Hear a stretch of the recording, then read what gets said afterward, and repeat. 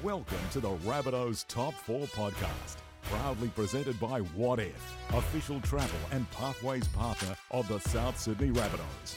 Here are your hosts, Mark Ellison, Shannon Donato, and Jeremy Monahan.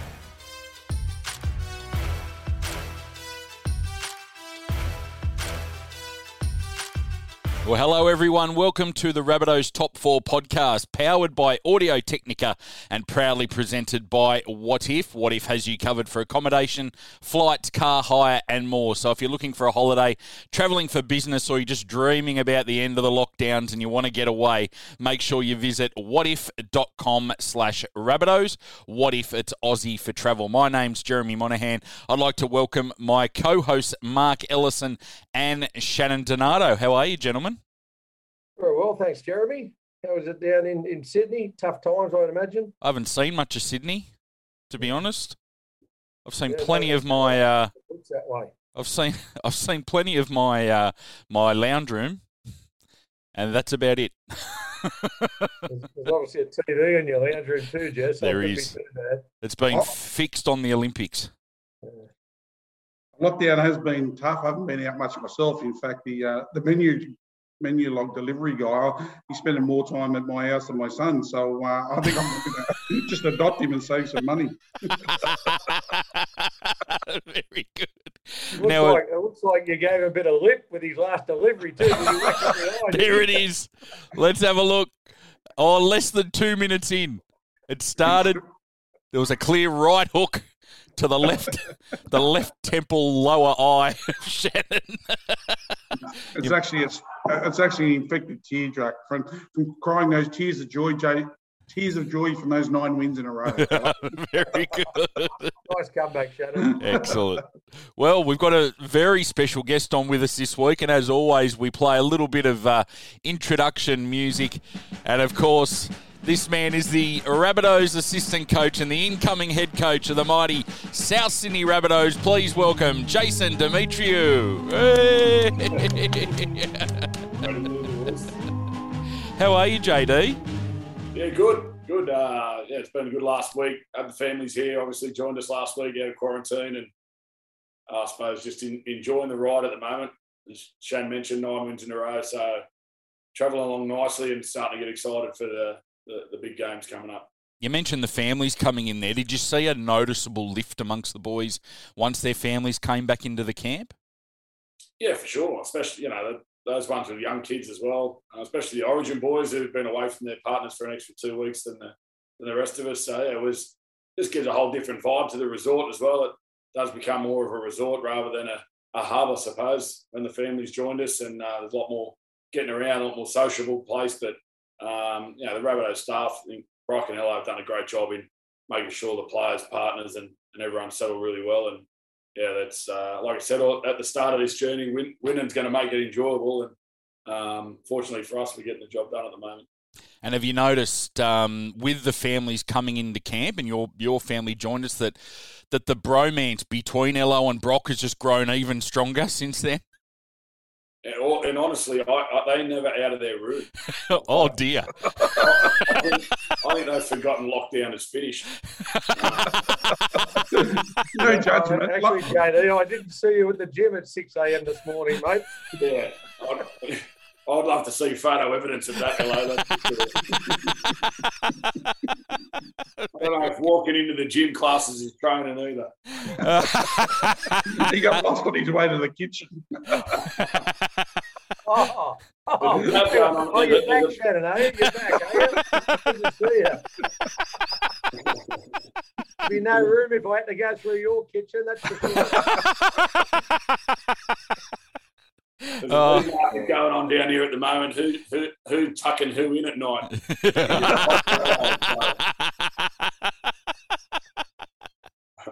I think Brock got a little cot beside Ella's bed, doesn't he?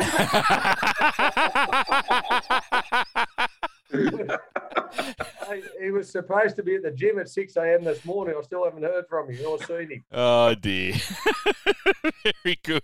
Righto, let's get on to our first discussion point, and it's something that you've learned this week. What about you, Ello?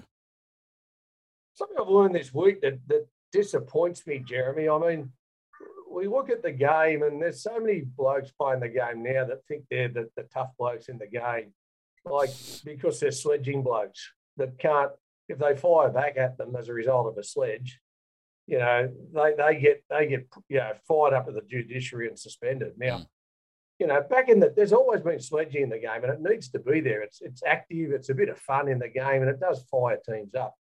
But when you're getting sledging from blokes and carrying on and making a big thing about it, you know, and then there's, you know, 10 blokes come into what they call a melee. We used to bag the AFL about melees, okay? And it's happening in our game. And, you know, I might be getting old, I don't know, but I'm just over it. Like, sure, if you have a sledge, fair enough. And if you're being sledged, just wait till they run the ball next time and get back into them. You know, that's the old saying always. But these blokes making out, you know, carrying on with the sledge and you know, making it evident that they're doing it. I mean, I don't know what they're trying to achieve, because all they're doing is saying, well, I can sledge him. If he does something back at me, he can't punch me. So if he punches me, he's sent off. So there's a few blokes that, you know, and it's been happening for a while now.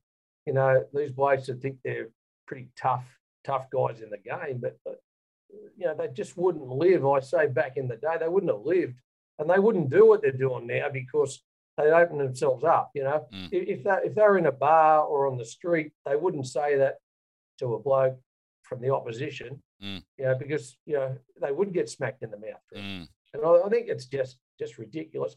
And what it's done, the whole week it's been in the newspapers and in the news, and there's other stuff going in the game that's much better, and it doesn't get reported. So anyway, that's what I've learnt. That's my gripe for the week. Nice, Hello. Strong start. Over to Shannon. Well, I just want to finish up with Hello. Hello made a few good points. One of the things he said, I might be getting old and grumpy, and yes, you are, Hello. The second good point you made was the sledging. You know, it is. They're just words, and you've got to be big enough to be. Imagine you and I took offence every time we sledged each other on here. Honestly, it'd be like Royal Rumble, and you'd have two black eyes today, Shannon.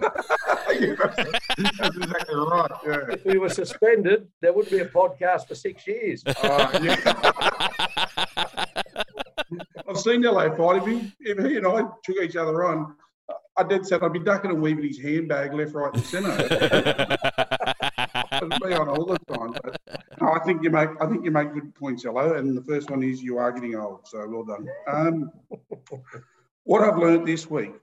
I've learned that there's no substitute for speed. You know, I was watching the Olympics, and, you know, the Australian 100-metre sprinter, Rowan Browning, ran a 10:05. It was, I mean, the entire Australia Olympic team made us all so proud. It was just a great event. It come just the right time for most of Australia in lockdown, and it was just inspirational watching the Australians and how well we performed at the game. But just looking at some of those athletes for speed, it's just it's unbeatable. And I you know, went from watching the Olympics to watching the game on the weekend, and I thought Josh played really strongly, Josh Means. I thought he had a really good game, but a couple of times he put away, and I thought, if AJ was there, you know, he would have scored an extra couple of tries. And I know we flogged him, but just that speed is priceless, you know. And, you know, we go down that left edge, and Josh is, you know, he's got a lot of great attributes. He's physical and he's strong, but AJ's speed is irreplaceable. You know, they put him away a couple of times, and AJ probably would have went in for tries. So I think that's going to be critical. And obviously, you know, we've got to have those guys for the big games in the finals, and probably doesn't matter whether you come second or third, and we're pretty much guaranteed second or third now. Hello, JD, you tell me if this is wrong, but being guaranteed second or third, I would imagine that, you know, you're going to make 100% sure of guys like AJ with his Emmy and Stretch and those guys, because really we've pretty much got second or third sewn up, and we've got bigger fish to fry in the semis. Would that be right, gents? Yeah, I think so. You know, it's not a matter of thinking you've got it sewn up.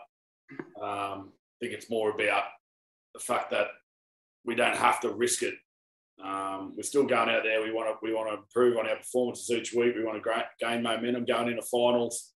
If we can do that, then you know, we'll be happy. But we're definitely not in a point where we need to risk players.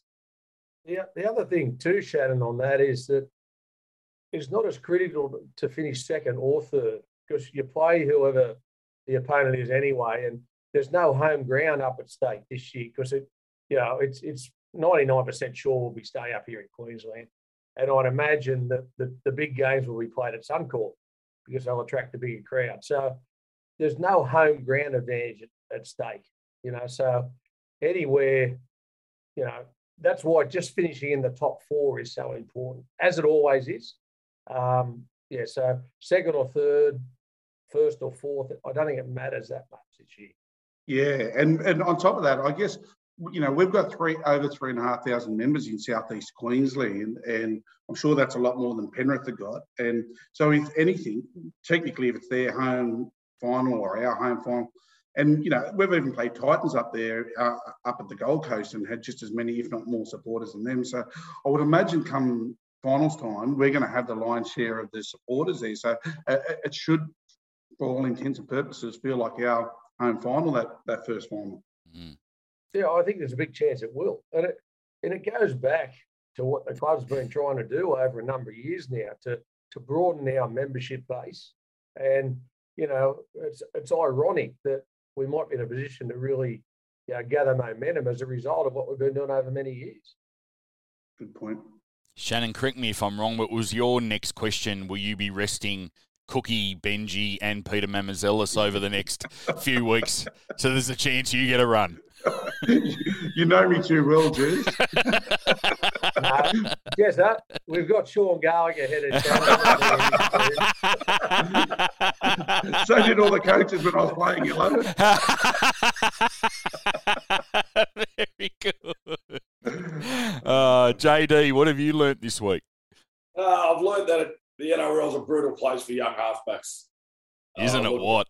3 of our rising stars built up by the press over the last 18 months and 2 years, and Brodie Croft, Tom Dearden, and Kyle Flanagan, and all in out of form and looking for clubs. So what I suppose I've learned as a future head coach is the importance of investing time into these guys and making sure that they got the right people around them to be successful, because they can quickly go from hero to zero, which is a shame, because they're obviously 3 very talented young kids and still got a lot of footy ahead of them, but there's a lot of pressure on those young blokes there.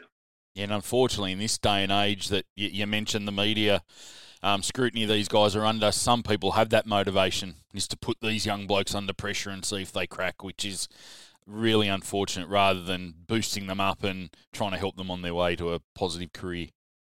Yes, it's a difficult one, because you want them to feel that pressure and embrace it and learn how to deal with it, but at the same time they've got to have the tools and the things around them that give them the opportunity, I suppose, the freedom to express themselves. You come into a winning team and you've got one player coming up. Pete Mamouzelos was a great example for us, who came in and the team was running well. He came in, a simple job, got his job done, and showed that he could handle NRL. But if you're coming into a side that's at the bottom of the table, is not winning games, and all of a sudden, Bailey Biondi-Odo was a good example for the Bulldogs on the weekend, who I thought showed some great touches, but the negative press towards him because, again, Bulldogs get beat. It's disappointing for those young guys, and hopefully they've got strong people around them and strong clubs that can help them get through that stuff. Yeah, very tough for the young blokes. Now, for me, something I've learnt this week, it's quite simple. The weather's starting to get a bit warmer down here in Sydney at the moment, and that means finals time's just around the corner. So it's a bit of a, pardon the pun, but a ray of sunlight down here in these lockdown times here in Sydney. Not that we get to see a lot of the sunlight, but it's starting to get warmer, and that means finals are just around the corner. Yeah, I'm interested on LO's and JD's feedback here, but I know as a player, it's even subconsciously when you felt it warmer and you can even smell the sort of grass in the air this time of year and that kind of stuff. Subconsciously, you realise it's finals time. Like when it gets warmer, you just associate that with the finals time this time of year. Was that the case for you guys? Yeah, for sure, definitely. You always knew, it was getting warmer.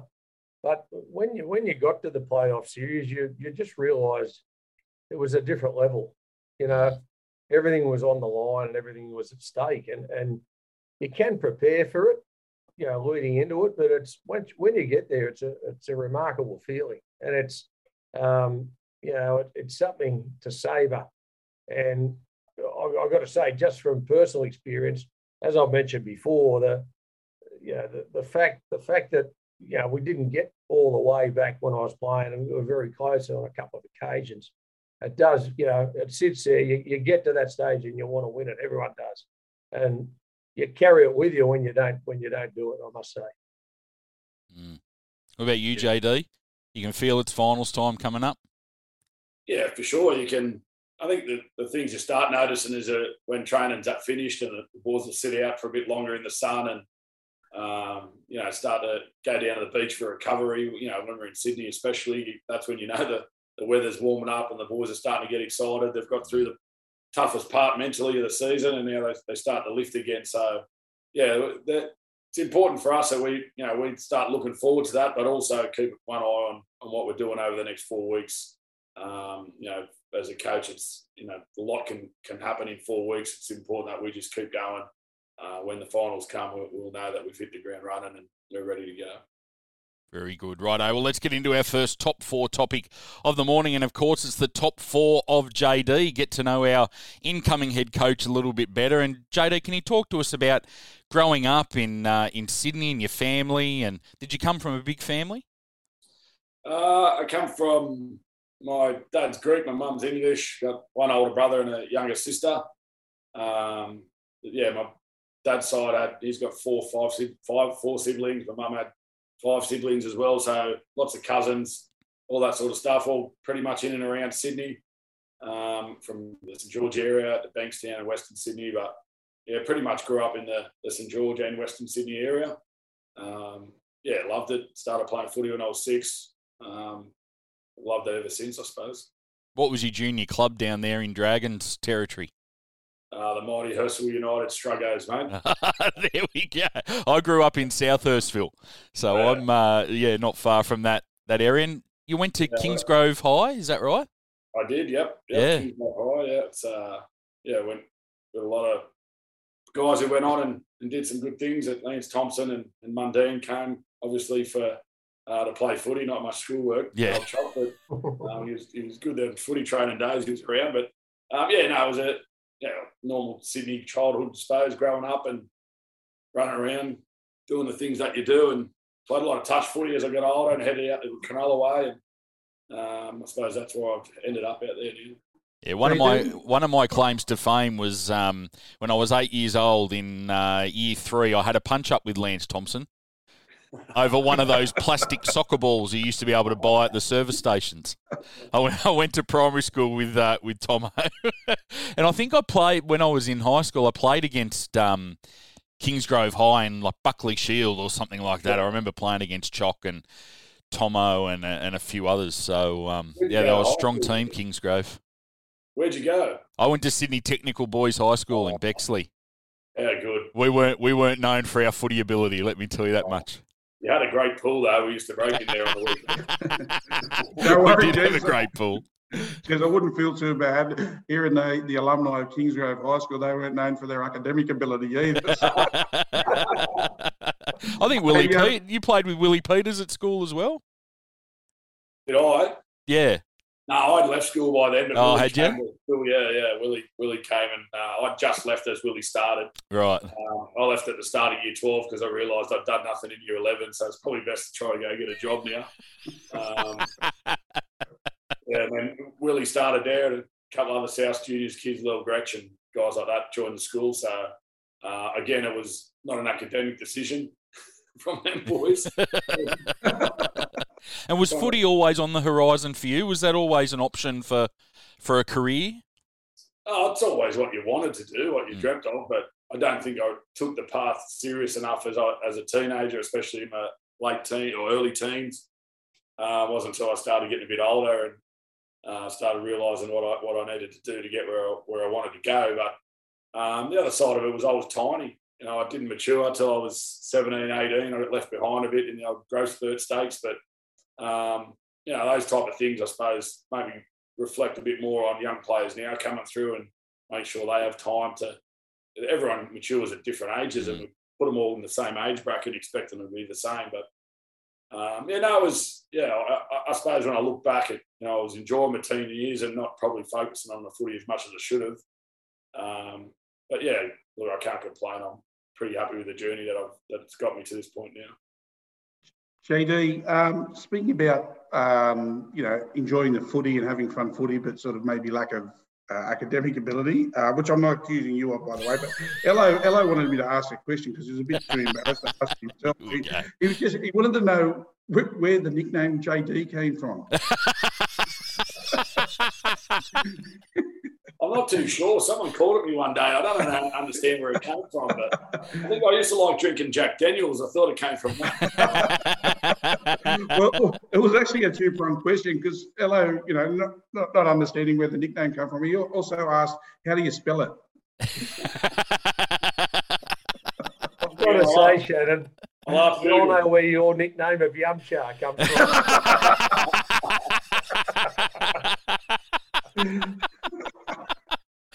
Shani, you got to keep your gloves up.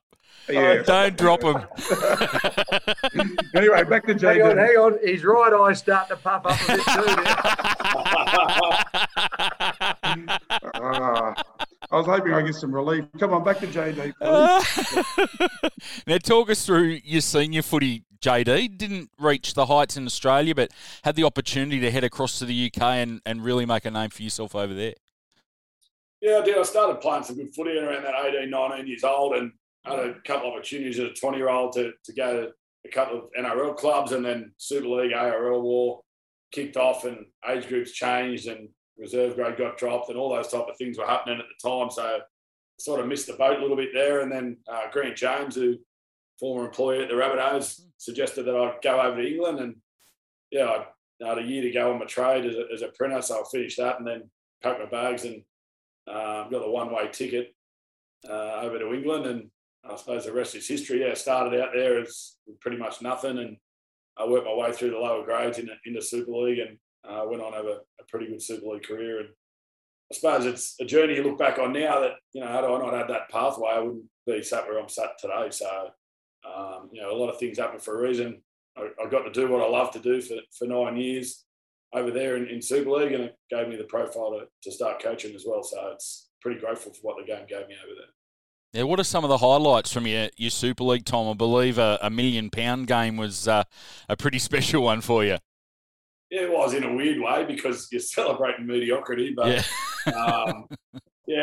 we finished in the finals a couple of years before that, and we were starting to turn the club around, and then had a shocking start with injuries at the start of 2006. And over there, when it comes to relegation, if you start your season bad, the press get on your back, and all of a sudden it can spiral downhill pretty quickly, and which it did. Our coach ended up getting the sack, and which was probably needed at the time. And a guy called John Keir came in, and we had 6 games to survive. I suppose we were 5 points below Castleford with 6 games to go, and we needed to win. We thought 4 or 6 to stay up.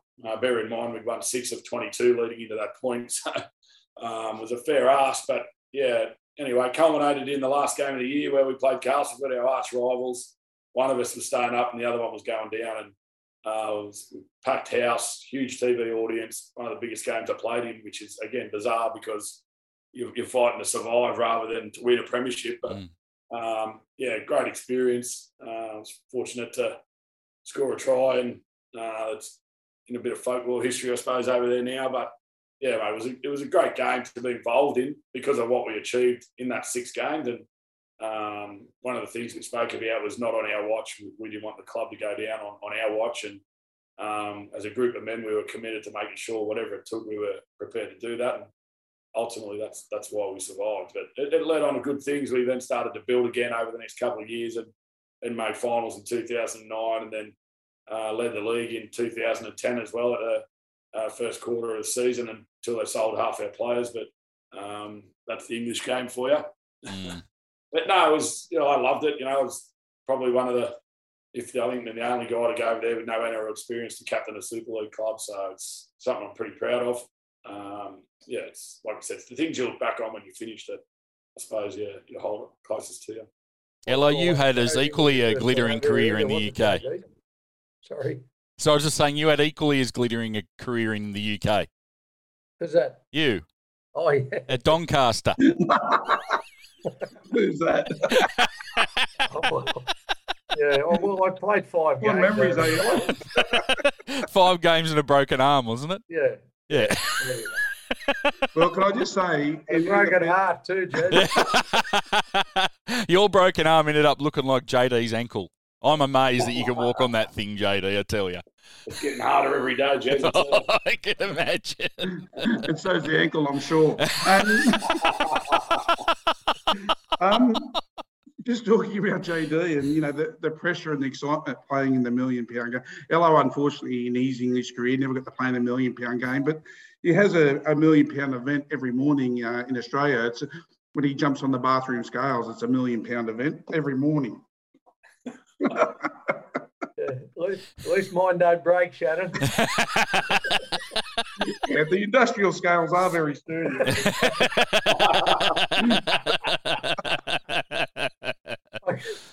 I'll just get him back seriously, JD. I mean, you've mentioned to me before the story when you first got over to England. It wasn't all rosy straight away. Can you share a little bit of that experience with us? Yeah, I suppose when I first got there, I didn't have a club, so I was working my way through and trying to get an overseas spot at one of the championship clubs. But I suppose the most important story is when my wife joined us, who was my girlfriend at the time, 3 months after I first got there, and I'd spent the money that I'd had delivering Yellow Pages to get us a place to live. And then we pretty much had nothing. We were living on chips and gravy for dinner and Vegemite toast for breakfast, no lunch. And, she got a job through the teaching agency, and she went to, she had to go a day's work the next day. We didn't have money to get petrol to get to where she needed to get to in Preston. So she went into the service station and filled the car up, our £350 car, handed her licence and her watch in and said, "I'm sorry, mate, but I'll be back at the end of the day when I get some paid and I'll pay you." Wow. English bloke's like, "What?" And she came back, and he was surprised when she came back. He thought he had an Aussie licence and a watch to keep. But, just things like that, I suppose you look back on now, it's a pretty crazy journey. But at the time, we were just doing what you did. It took us out of our comfort zone, and, it became more than about footy. You had to, I suppose, prioritise what you were doing, and but it, made the end result more sweeter, I suppose. And you mentioned before your coaching journey and how that kicked off over in the UK, and that also brought you home after that, and you teamed up with a fellow Rabbitoh up at the Northern Pride. Yes, yeah. Brock Schaefer was there at the time. First year he was, what was he doing there? He was, that's what we think these days too. Yeah. I'm trying to think of his title at the time. Commercial manager, that's it. Commercial manager. And then he ended up being the CEO the year we won the comp, and he got promoted. Won the state championship as well. But, I love my time in Cairns as a young coach. Obviously, to be able to be a head coach in the Queensland Cup was pretty good. But also to go to an area where they just love their footy up there in North Queensland. It's such a big sport up there, both the local juniors and all that sort of stuff, and the Indigenous players that you come in contact with up there are pretty special as well. So that was a great 2 years. When you get into coaching, you're just taking it year by year and see where it goes. But to be able to do it as a profession over the last 10 or 12 years, sometimes it's such a brutal job. It's hard to do that. But I think the grounding I got at Northern Pride under Chris Shepherd and Brock was a great way to start my Australian journey for sure. We spoke to Brock a couple of weeks ago about the fact that you guys were there on that magical day in October in 2014 when the Rabbitohs broke the drought, but you guys didn't see 1 second of the NRL game to be part of it with us. Yeah, I know. They do a good job on you there. They give you one ticket, but that's for you if you want to sit in the stand. So none of your family or anything can come to the game. So we just went, no, the boys are just keen to get – the truth is it's a public holiday in Queensland. So on the next morning, it's Sunday night at Gilligan's in Cairns is It is as good as it gets, so the boys are pretty keen to get straight on the flight and get back to Gilligan's. Well, they had one detour on the way, JD. They had to find the bookies who gave them 4-1. 6-1, hello, 6-1. Oh, sorry, 6-1. Yeah. I must have got the wrong bookie, JD. You got unders, hello. Way unders. 6-1 underdogs we were, and then I never mentioned it at all to the playing group. Plenty of money in your pocket back at Gilligan's, I'm sure. But one of the things that we haven't really touched on, JD, you coached that side. You did such a great job to win not only the Q Cup and the national championship, as you said, but the Pride, that side actually played us in a trial at Redfern Oval, or the IMARC High Performance Centre as it is now, and but it ended up a draw, but you guys were in front towards the back end of that game. That's how well drilled you had that side. That we had the NRL Premiership winning side, and you guys went toe to toe with us in a pre-season trial in the following year, in the beginning of 2015.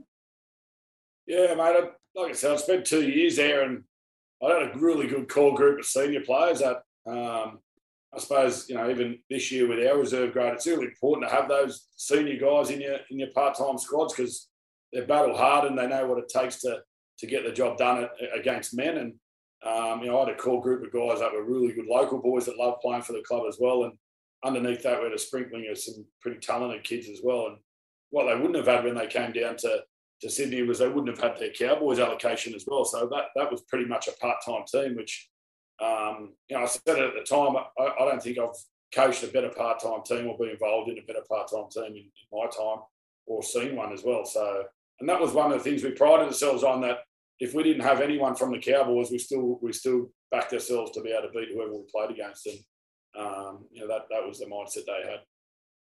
Then it was off to the Cowboys for you and an NRL Premiership. That must have been pretty special to be part of all that up there. Yeah, it was a crazy 12 months. Just momentum grew that year, as it does, as you guys know, when you win a comp, it sort of builds as the season goes. And I think we lost our first three. Started the season bookie favourites, lost our first three, and then finally beat Melbourne in a golden point winner when JT kicked a field goal that started our season off, and then we won 11 straight. But yeah, once we got in the finals, I think we lost our first finals game against Brisbane and a narrow loss, and then went on to win the next two and beat Melbourne in a prelim in Melbourne, which was a huge game for us. Not many teams go down to Melbourne and beat them in the prelim. So, it set up a All Queensland final, and I would still think, was a Tigers tragic as a kid. So the 89 grand final was a big one, but, that probably up there as a finishing spectacle. And, it's still surreal to me when I look back on it in the box, because you're just constantly looking at the clock and the minutes were counting down, and you thought, it's over. And then Michael Morgan and Cole Felt combined to score that try, and all the drama around JT hitting the post. And the funny thing about that was Cole Felt played 3 games at the start of the year, got dropped, and was unseen for about 4 months of the season, and came back with 3 games to go and ended up being the grand final hero. So it was a crazy year. But just coming back to Townsville, 5,000-6,000 people at the airport, 10,000 to 12,000 at the stadium was unbelievable. And to be involved in the first premiership for the club was pretty special. You would have had a bit of time with Cole Felt at the Pride too, wouldn't you, when you were coaching there? Yeah, I think that's what made it pretty special as well, is that I was probably involved with 5 or 6 of those guys that had come into first grade over the last 2 or 3 years. Cole Felt, Ethan Lowe, there was quite a few of them that had come, and Scott Bolton, blokes like that had spent time with us. And so I suppose it made it that little bit more special. And they're so hard to win. They don't. I know the average supporter probably doesn't understand it, but there's so much that goes into winning a premiership, and it's not just about the talent. It's about the timing. It's about staying healthy. All the little things that matter. And that's what I was saying before about the next 4 weeks for us is making sure we're ticking boxes and getting to that point where we're ready to make a charge. Mm. And then a shift down south, back to the Dragons, where it was all starting for you as a young bloke, and another premiership with the Cutters. Yeah, it was. I suppose when I look back at it, it was a interesting decision to leave a premiership winning team and then go and coach in the New South Wales Cup again. But I felt like I still had more time that I needed to do as a head coach. And when I look back now, it was the best decision I made because I came in a different environment again where it's more a genuine reserve grade, the New South Wales Cup. You know, at Pride, we averaged just about 3.5 players per game that came back from the Cowboys over the course of the season. And then you're coming into Sydney competition where you've got sometimes a full team, 12, 13 full-timers, and trying to manage the part-timers who don't get a lot of game time and the disappointment of first graders who aren't playing first grade. So that again, was a real good learning curve for me in terms of the dynamic that goes with it and understanding how NRL clubs run in Sydney. And, yeah, again, our season built. We were fortunate and had a great run. And, yeah, I joke now that, you know, I was on 3 in a row at the time and in all levels in the top tier in Australia. And then I joined Wayne Bennett. It's been a dry spell ever since. So,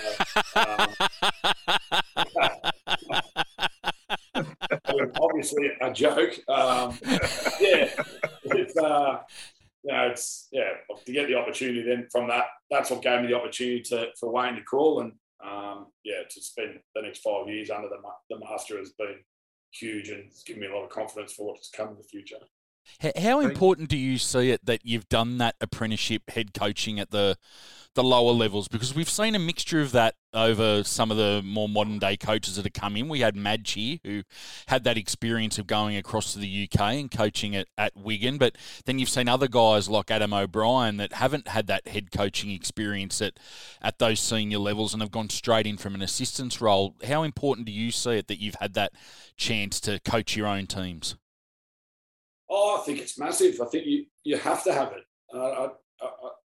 NRL's too brutal to be learning on the run. And you do make mistakes. The coach I was coaching Keithley Cougars as a head coach in 2012 is very different to the coach I am now.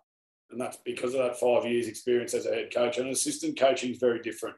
I've been fortunate under Wayne to have probably a bit different role as most assistant coaches have. And but in saying that, it's still, I'm not the head coach. It's you're sort of like the big brother, I suppose, who gets to pat you on the back and make you feel good that you're not the guy who's making the tough decisions and being front and centre of everything that goes on. So for me, that experience as a head coach is vital. And, it was interesting because I spoke to Brian Canavan the other day, who's heading up the Coaches Association, and that was one of the things I mentioned was that I think there needs to be a pathway or a requirement that, future head coaches spend some time as head coaches before they get opportunities. And it's not a matter of you got to do it or you don't. It's a matter of looking out for those guys and giving them the experience they need, because ultimately that's what you're going to be judged on. And if you're not got that pathway, within 2 years you could be out of a job and never get a job again. For me, I agree with that too, JD, because since the game has become professional, it goes back, 15, 20 years off the top of my head. I can't remember when it actually started, but a lot of the coaches had formal training and education being teachers. Okay, a lot of them PE teachers, which is significant for coaches. It's sort of a good basis to start from. Now, that's gone out of the game because players are professional now and they haven't had that grounding. So it's really important for the game to make sure that there is a pathway there, as you're saying, for young coaches coming through, or we won't get the quality of the coaches we've had, as a result of, through experience and stuff like that. Some people are natural educators, natural teachers, just by their personality and nature. But still, as you're saying, I think you need that grounding in it, and even some sort of, I think the game could set up some formal sort of education with some of the past coaches that have coached and aren't doing it now. I reckon that would be a good place to start. I think for us the model's already there. If you look over the last few years at premiership winning coaches, that they've had that background. You mentioned Madge before in his time, and then Trent Robinson obviously coached at Catalan. Paul Green spent 3-4 years coaching Wynnum as a head coach. And even Wayne. Wayne didn't come into the NRL straight away. He coached it in the Brisbane competition for a number of years as a head coach before he came into the NRL. And there's no better story than that. He's been doing it for the last nearly 40 years. So Look, I think the problem is in today's world where everyone wants everything quickly. They want what comes with it and I suppose the money and the things that come with being a head coach. But you need to do your trade. No one walks in and starts building a house without doing a trade. So I think as a game, we've probably got to invest in our young coaches a bit more and make sure they're getting the experience they need.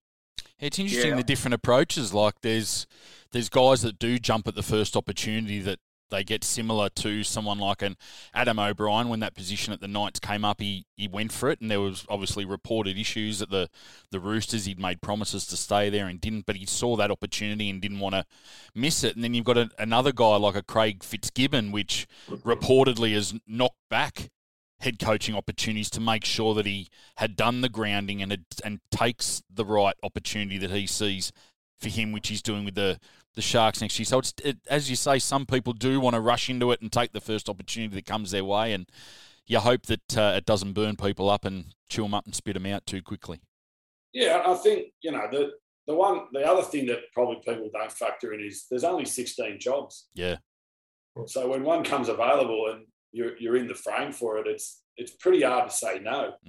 I think Fitzy had been at a club he played for and had an outstanding relationship with and was well thought of and probably well paid as well. So he had probably a few more luxuries than other coaches have to be able to be patient and wait for that right time. And then obviously the salary cap's a huge one as well. If you look at Dean Pay, for argument's sake, who got the opportunity to coach at Bulldogs and spent 2 years in a horrendous position due to cap constraints, and then never got to see the fruits of what sacrifices he'd made through the cap over the last 2 years. And now, obviously Trent comes in and he's got a better cap to work with and has been able to attract players. So, again, it's those sort of things that you have to weigh up. And the type of things that I suppose I sit here now quite blessed at the club I've been given an opportunity at because of the way the club's run and the position that it's in. And it's definitely made things a lot easier as well. What is it about coaching, JD, that makes you want to be a coach? I've always looked at the head coaches, particularly since Madge arrived, and there's just something special inside coaches that makes them want to be a coach, put themselves under that pressure and thrive in that environment. What is it with you that drives you to be a coach? I think there's two sides of it to me. It's that tactical and technical challenge as well, and breaking opposition teams down and finding ways that you can grow your team that is going to be successful. That's probably one of the exciting things that I get out of it. But the best thing I get out of it is just the reward you get for knowing that you've helped young men. I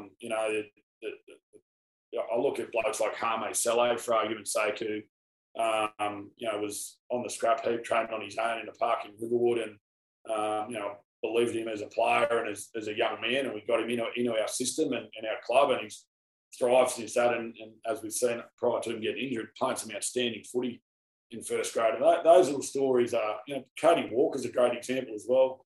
A player who's battled his way through the lower tiers and then finally got a crack, and over the last 2 or 3 years is now one of the best players in the competition. So to be involved with those guys and play a part is something that I suppose is more important than the actual wins and losses. But ultimately, the excitement of competing is what drives us as well. I guess that's a similar story with the recruitment of Anthony Milford for next year. You've worked with Anthony at the Broncos, and you obviously see something in him that you think you can get him back to his best footy with a new environment at South. Yeah, Anthony's a good example of that because I know that he trains hard. I know that he's accountable for his performances, and I know that in our club and our culture that he'll get the opportunity to be the best version of himself. There won't be any problems in terms of whether he's got a roster around him, what type of role he has to play. He'll fit into what we need, and the type of player he is will suit what we can offer. So, again, but it comes down to Anthony at the end of the day. It's a calculated risk because we know he can play footy. It's not like signing a young guy that you believe in, it's got potential, and you're going to try to get that out of him over the next couple of years. This is a guy who, at his best, is one of the most elite players in our game. And I'm excited for the fact that he gets to join our club. And, it was a no-brainer for him as well. I think that's a pat on the back to our club that he sees South Sydney as a place where he can get his career going again. He's backed himself. He's got a 12-month deal. He knows what's on the line, and that excites me for players. There was never about going to the negotiating table and competing with other clubs. This is what the opportunity is. If you want it, it's there, and he wants it, and that's exciting from a coach. Yeah, excellent. No, we're all looking forward to that. Now, back to you. Now, explain this to me. You said your father's Greek, your mother's English, but then my research tells me you represented Canada twice. How does this happen? Well, my mum's parents are English, but my nan was born in Canada. So her father used to travel 6 months on, 6 months off in England and in Canada and for work, and happened that she was born over there in Alberta. She loved it, always grew up telling me that she was Canadian, even though she wasn't. But, so, again, the opportunity came to play in the emerging nations in the World Cup, and, well, what an experience that was. I remember I played against we turned up to get our gear, and they give us shorts with these like ruggers with pockets in them and big long sleeve cotton jumpers. And the first game we played against America, we defended the first set. They kicked it down the end, and the fullback picked it up and kicked it down the other end out of the full. He thinks he's playing union, so he's just rucking the ball back down the other end. This is going to be a fun 2 weeks. But again, I love that there were some Canadian guys there that just wanted to try something and do something new, and they're actually quite physical and good athletes. So we ended up beating Japan in one of the funniest games I ever played in.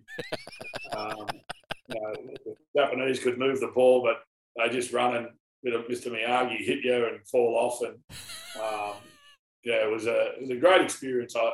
Again, that's what our game gives us. It gives us the opportunity to meet new people, and I suppose as a player who's been in the game for long, to give back to people who don't understand what our game offers. And it's a shame the World Cup's not going ahead this year in terms of that, but it's great that we've got it on in the right way in 2022.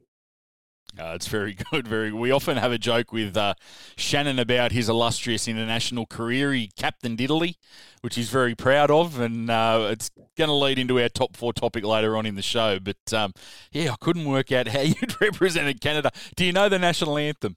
No. I did learn it at the time, but, it was, 2000? So it was 21 years ago now. Yeah, I don't remember it anymore, but... half of them spoke French too, which was a bit weird. Oh, yeah. So, half of them had broken English and spoke French, and the other half had strong Canadian, American type accents. But the best part was the managers were trying to get everyone to pay for their gear, even though the RFL had already paid for it. So Shannon, the manager of that team, was he? Did he have his leather bag? His leather bag. I had to pay my way through high school, hello.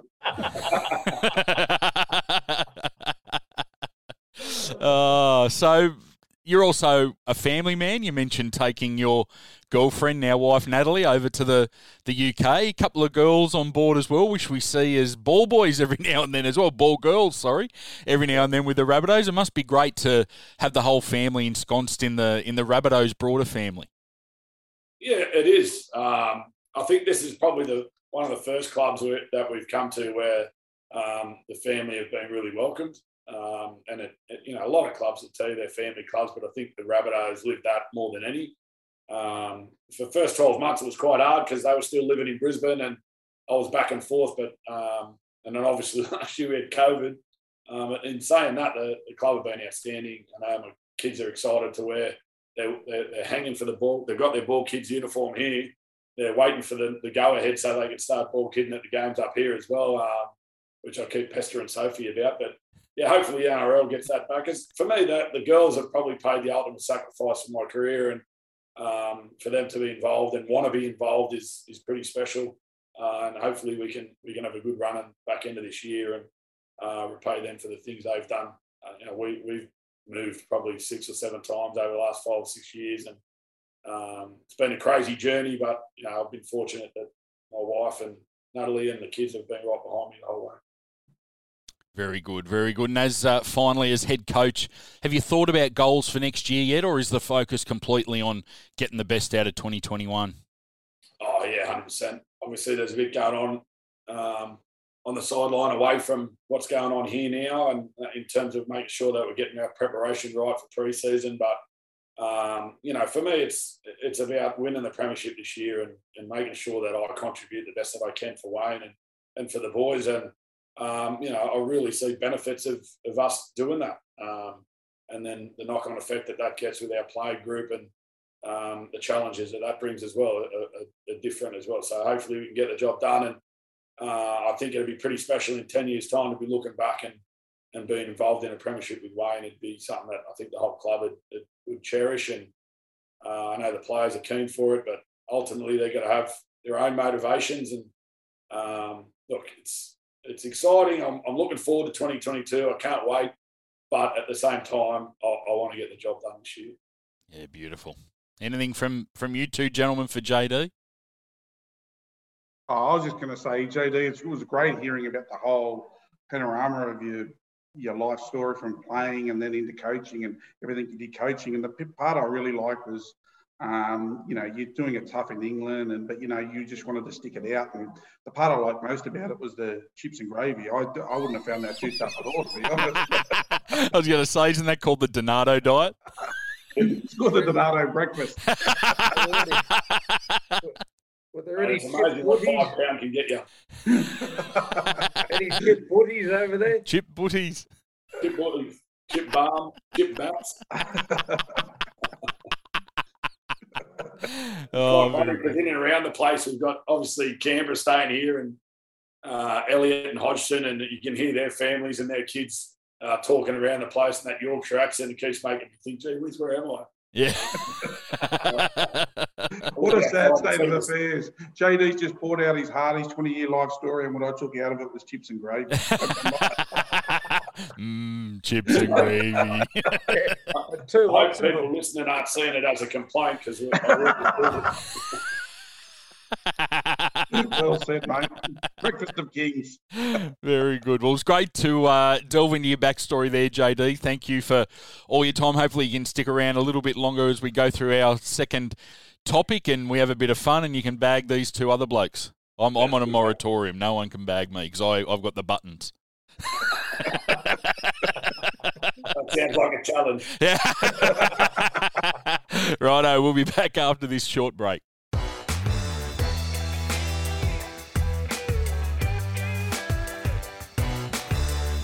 Now, unfortunately, the Rabbitohs merchandise store, the physical store, is still shut due to the lockdowns in Sydney, but you can shop online 24 hours a day, 365 days a year at shop.rabbitohs.com.au. So no matter what you're looking for in the red and green, we've got it for you. And Shannon, there's a whole range of stuff online. And what have the boys got in this week that's new to the store?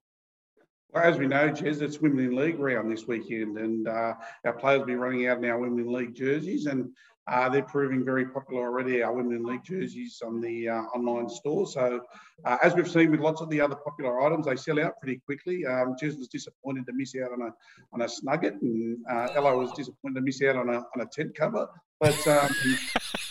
But we've still got plenty of Women in League jerseys, so I encourage everybody to jump on and have a look. I think Ella's got a question for you. Yeah, when are the store Please, Ella, please leave me alone. You give Panadol a headache, honestly. You're about these storm checks. You got one. You look like a green burst sausage in one. Let's move on. Yeah. Is it true you're storing the Snuggets at your place? Well, unfortunately, in the adult sizes, the Snuggets are all good, and they proved immensely popular as well. But we've still got the kids' Snuggets in there. So we'll just sew 5 or 6 of them together for you. Yes, or 40 or 50. You know, there's still plenty of kids' Snuggets in there, but. As I said, seriously, our merch is really flown off the shelves this year. So if you're interested in a Women's League jersey, I encourage everybody to get on there, have a look, get in early before, in case they sell out. Excellent. Shop.rabbitohs.com.au for any of your merchandise needs for the mighty Rabbitohs.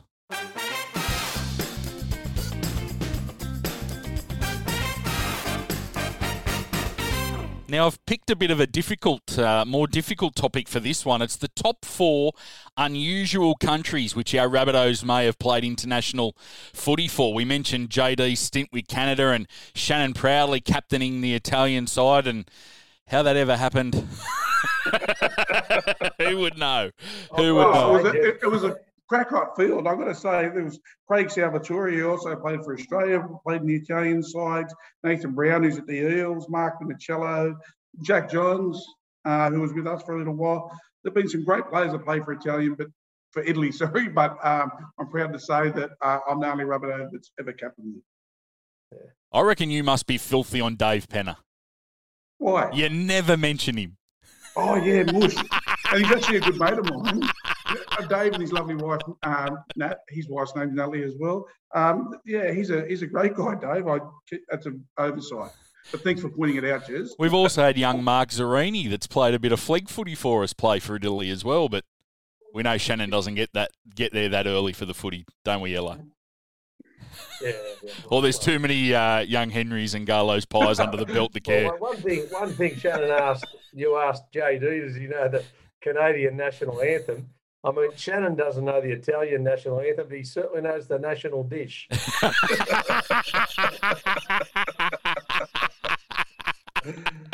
funny because it's true. Pizza. I know it very well. Well, do you want to keep going, Shannon? Have you got any other Rabbitohs that have played for probably not the traditional nations around the world? Yeah, okay, absolutely. A really exotic one is Russia. We had the great Ian Rubin, who I had the good fortune of playing with, and I think JD did as well. Rubes, fantastic fella. He represented Russia, and he was actually a really good front rower in his day. He was, just massive. He was about 6'4", just muscles everywhere, and would just wind up and just charge into him, Rubes, in his big runs. I make him sound like this big, rough and tough bloke, but off the field, he liked the finer things in life. He used to go and get his nails manicured. He'd go and he wouldn't shave himself. He'd get a professional shave. His mother was a corporate banker, so his family had plenty of money. So he was Is that rhyming slang?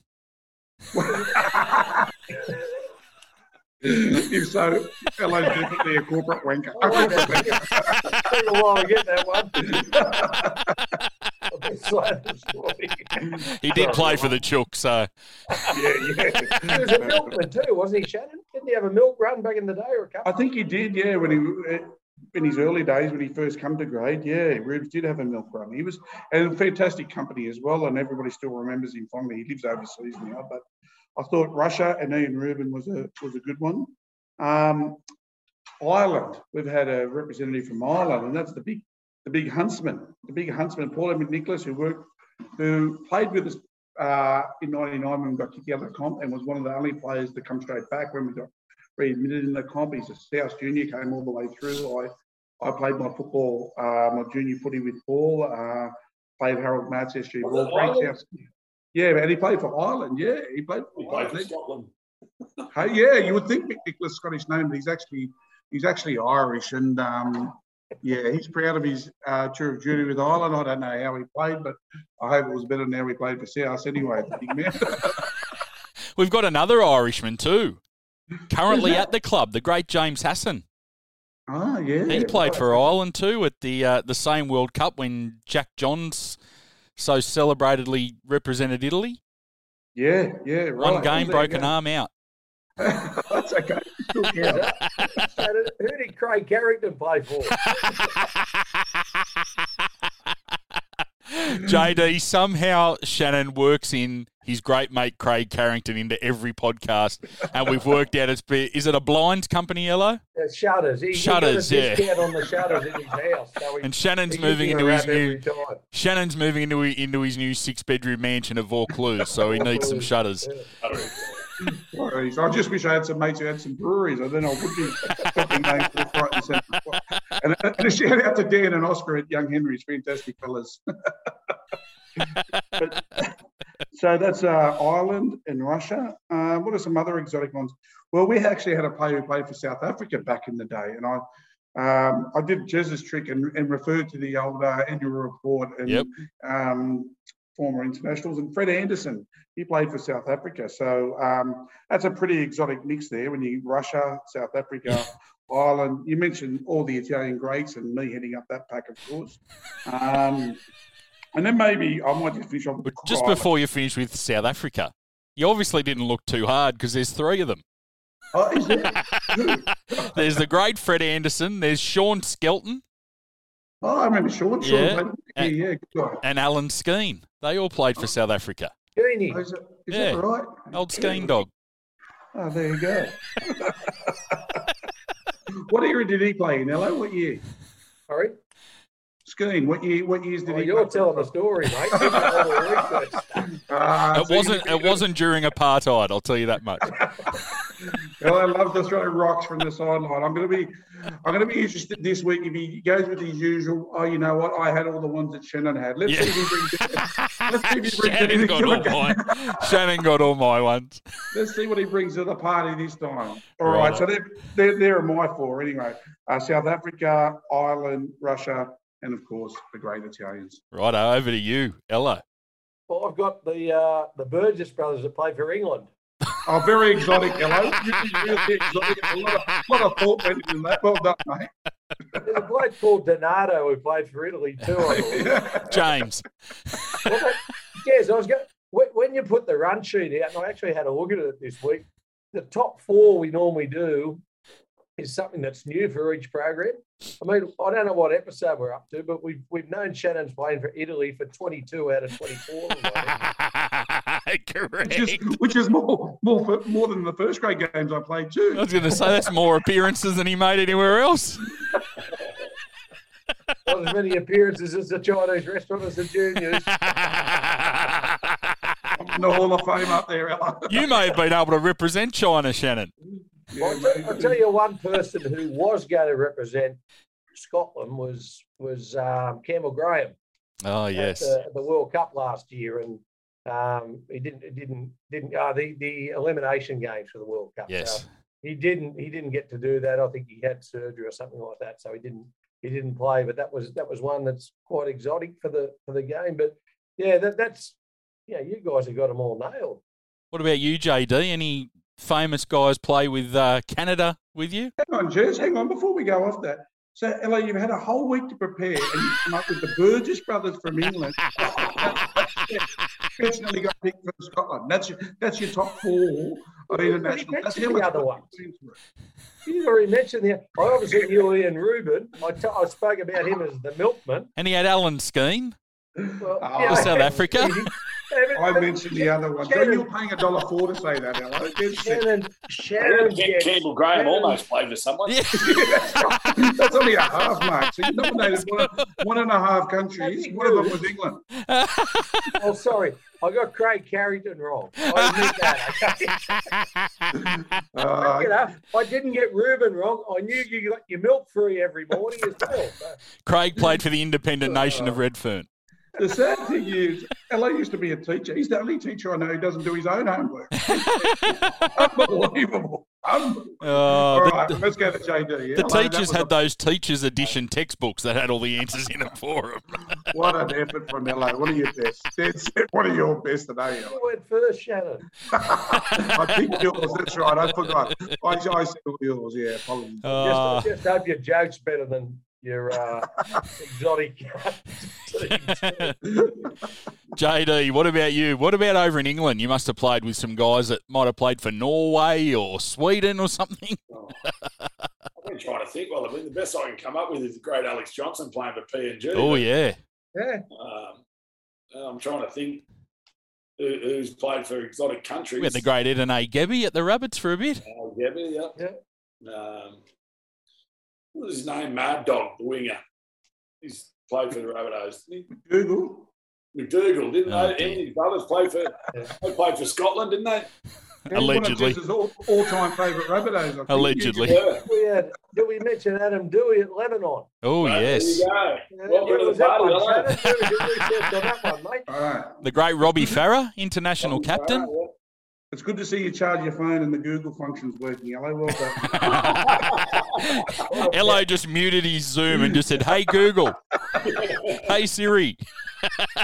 I'll tell you what, there's one member of the Rabbitohs who would have loved to play for Lebanon, and that's Edwin Farah. Oh yes, He'd have loved to play. He'd nearly made it in Oztag, I reckon. he'd still be stretching for that now. We've He's had the one greatest game of stretcher. We've had one game of staff touch, and it's never been played since because Eddie Farah, the only bloke who warmed up and stretched, tore his hamstring running down the sideline. It was one of the great moments, I've got to say. Oh, what a dummy stick. Threw the ball down, stormed off the field, straight on the Normatex. Oh, dear. He missed 3 games as orange shirt too. He did. He did. That's when we started our winning streak last year.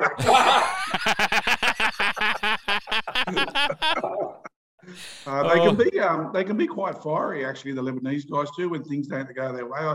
I heard someone say to me the other day, "You know why Lebanese kids like going to school?" And I said, "Why?" He said, "It's a bully." Oh, dear. Always about food. Oh, no. Well, I've got some nominations for you. Let me throw these ones in for you. What about the nation of Greece? We've got the great Peter Mamazelis that's played 7 tests for Greece. Nick Mugius played for Greece. Chase Robinson also represented Greece. And representing the mighty Rabbitohs sponsorship team, we've got Aristotelli Tacticos that's also played for Greece. Big Telly. Feels like a dick. I'm not sure whether he played or he was the mascot, but it didn't say in the record books, but we'll give him a game. And then I also had the USA. We had Eddie Pettyborn play for the USA and also Junior Vivai. So they were always fun to watch remember the Sevens back in the 90s? Yeah. They were always fun to watch where they'd set up in a gridiron scrimmage formation and hurl the ball downfield and get called back for a forward pass. Not understand why. I didn't have a lot, but yours are a lot more interesting than Shannon. Actually, I've got to say, mentioning the station Junior Vivai, I was just wondering, did his mother have a stutter? There's every chance. Very unusual name. That's a very good. Yeah, very good. Very good. Righto, well, let's see. With the World Cup being played next year, we might have some new names for that list. So we'll check all that out next year.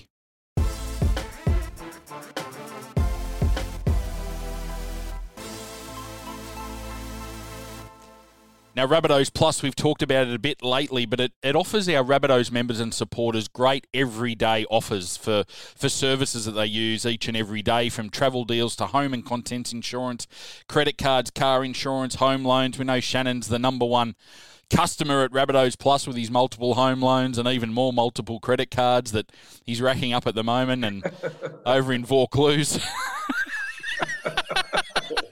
Please. Let me just say, you forgot to mention car loans, Jez, and now it's a episode we've got JD on as a coach. It reminded me, I ran into my old karate coach the other day, and he'd used Rabbitohs Plus for his car loan, and he was telling me about it. He said, "Mate, great rates, fantastic product, all the Rabbitohs Plus products with the car loans, fantastic rates." And he was a really good karate coach, and I said to him, "Oh, what car did you buy?" He said, "A Kia." Oh, dear. Oh, no. Kia. Suttons won't be happy with you. They don't do Kias. Yeah, apologies for Suttons. Oh, dear. There's another one we've got to censor, Jez. No, no. Got to get the beep button out. I just can't get the image of you doing karate out of the head. Well, mate, JD, funny you say that. I've got a story to share. I used to do a bit of coaching when I was young. I think Elo and Jez know this. I coached James' side when he was in the under-8s at Mascot. And at one point during one game, I had to call him to the sideline. Sorry, mate, my phone's going off. Oh, here we go. You bagged Elo last week for the phone. Apologies, sorry. But yeah, I was coaching James' side in under-8s in Mascot in the local league. I just wanted to impress you with my coaching prowess, mate.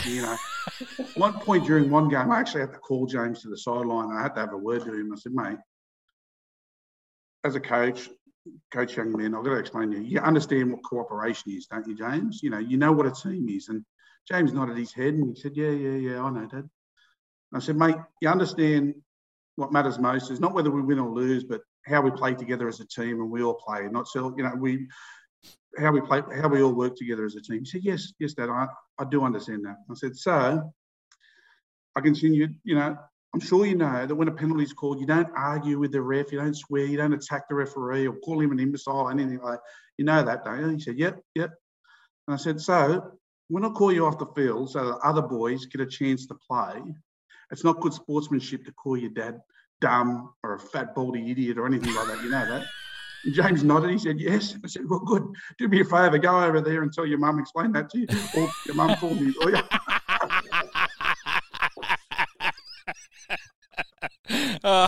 Very good. Very good. Somehow we've gone from Rabbitohs Plus and home loans to abusing junior coaches. So I don't know how we got there, but we got there. I just wanted to talk about coach. Actually, I've got a good story about coaches. JD, Snoop Dogg, he got a vocal coach, and the first thing that the vocal coach said to him, he said, "Can you sing very high?" And Snoop Dogg said, "I can't sing if I'm not."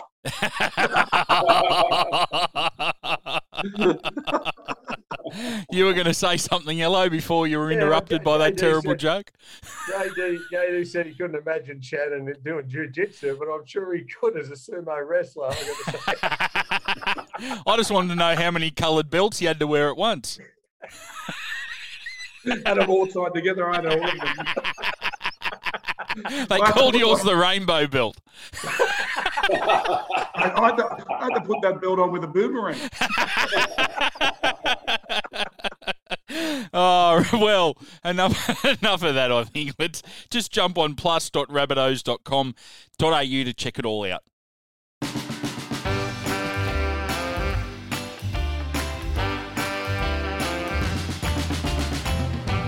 Now, our trivia question last week, what's the biggest crowd that the Rabbitohs have played in front of in their 113-year history?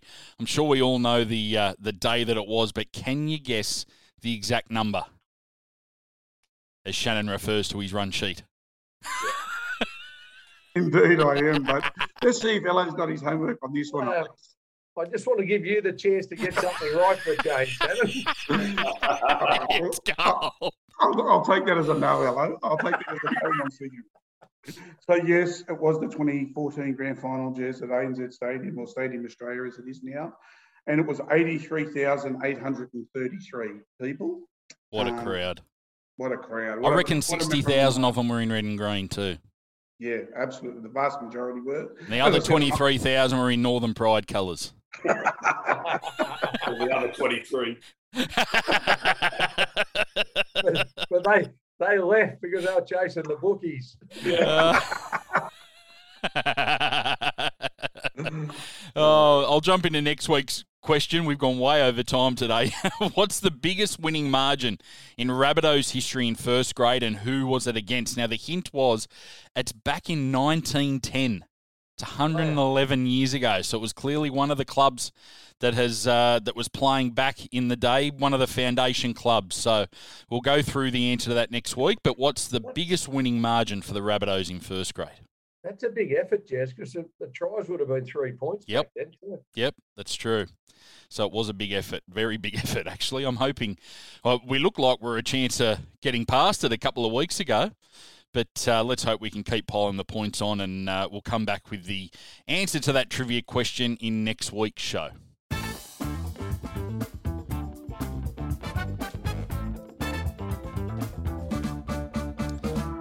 Now, as it is every week, this fantastic podcast is brought to you by What If. So if you're looking for that next epic holiday, you're dreaming about getting out of lockdown and getting away, What If has some great deals on accommodation, flights and car hire and plenty more for you and your family. And because they're the official travel partner of the Rabbitohs, you can head to whatif.com/Rabbitohs and use the promo code Rabbitohs15 to save 15% on select hotels. Conditions apply with that. But JD, you must be looking forward to getting away with the family at the end of the season if all the lockdowns are cleared, and have a bit of a break before you dive into 2022. Yeah, for sure. The girls were talking about that the other day. I told them that they'll be on holidays when the final series is on up here, so there'll be no homeschooling, which will be good. But hopefully we can get back to some normality and people can start getting around again. But looking forward to a holiday, that's for sure. But hopefully it's to celebrate. Absolutely. Yes, speaking of Elo's family, Raylene and Josh and the kids, and they're looking forward to getting away at the end of the year, getting away from Elo. They're not taking him on the holiday. I was going to say there was when the families all came into camp here, there was a great uplift in everyone. And it was a bit like my house when I came up here. I mean, I thought it was fantastic. I was going away. Very good. Jump on board. Sorry, Hank was upset though. Hank was upset. I was going little away. Hank. Yeah. He probably misses Marnold more than he misses you, Elo. Yeah, probably.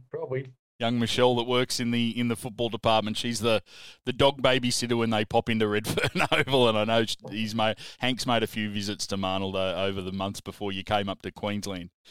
So jump onto whatif.com/Rabbitohs. Use that code Rabbitohs15. You can save 15% on select hotels.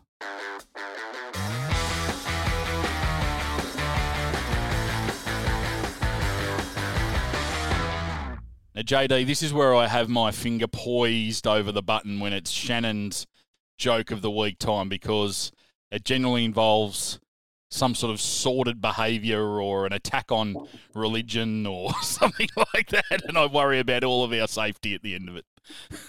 No, I had two, Jez, I was thinking about, and I've gone for the milder version in deference to our upcoming head coach. I wanted to be respectful in front of him, but it actually does involve him, actually, JD and Elo. A true story? Yeah, another true story. They're always a true story. Shannon, can I ask one thing? Yes. Just can you laugh at the finish of it, not halfway through? Yeah, let us know when it's done. Okay. Oh, ruthless. Ruthless. Now, it's a story about last weekend. Obviously, the COVID restrictions in Queensland eased, and the NRL sort of kept theirs on a little bit longer, but they finally relaxed them enough for the players and the coaching staff to get out. And after those COVID restrictions, Elo and JD were just busting to get out of the hotel, go somewhere different. So they went down the local surf club for a beer, and they went in there, and there's a lot of people in the surf club. And as you know, in clubs, it can tend to be a bit of an older demographic in there. And they sat down and they're having their beer, and Elo was looking around, and he looked at, he saw two old blokes on the other side of the bar, and he says, "Oh, JD, you see those two old, scruffy, grey-headed, somewhat chubby old blokes across the bar? I reckon that'll be us in 20 years. And JD turns and says, "Hello, you idiot. That's a mirror."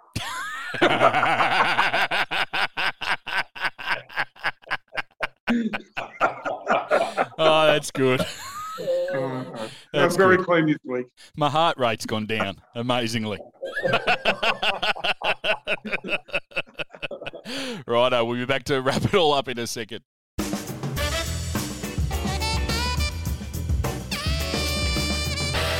Well, thank you everyone for listening once again. Jump onto rabbitohs.com.au/podcasts or Twitter and send us your topic suggestions that you'd like to hear us talk about here on the show. Please leave us a review and a rating and hit that subscribe button on the Rabbitohs Podcast Network. And don't forget the other podcasts that we have on the network throughout the week, the weekly media conferences.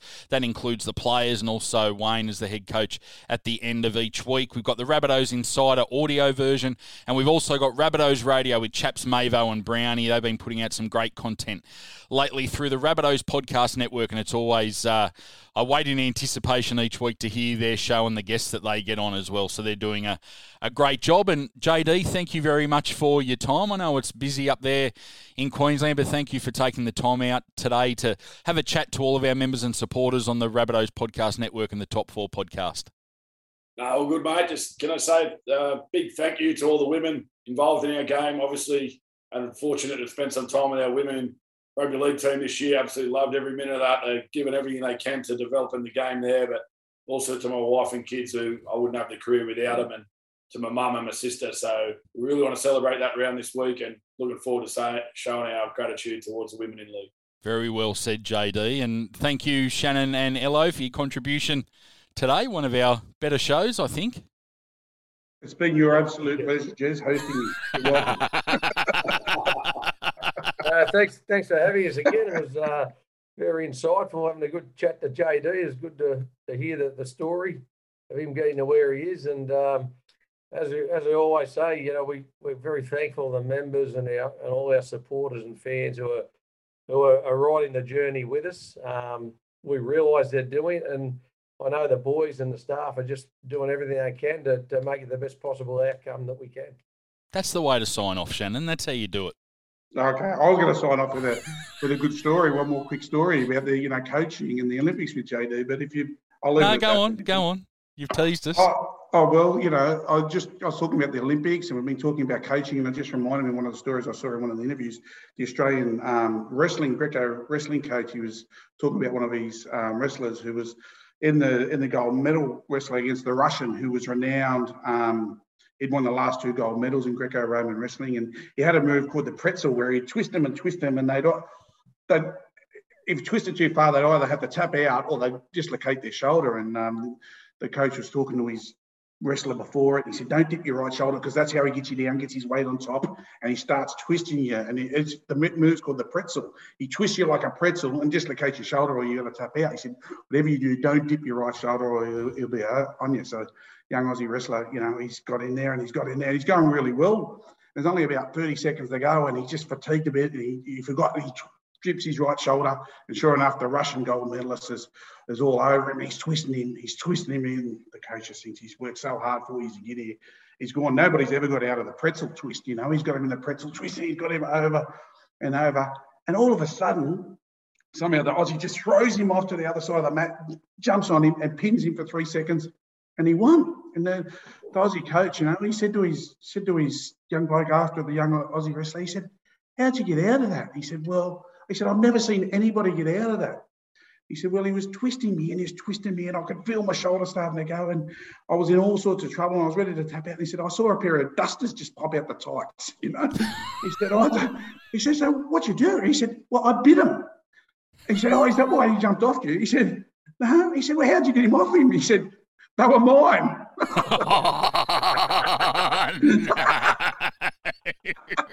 Was that your second option for Joke of the Week? It was. You couldn't help yourself. Oh, very good. Righto. Well, as it is each week, the Rabbitohs Top 4 podcast is powered by Audio Technica and proudly presented by What If, and we will see you next week.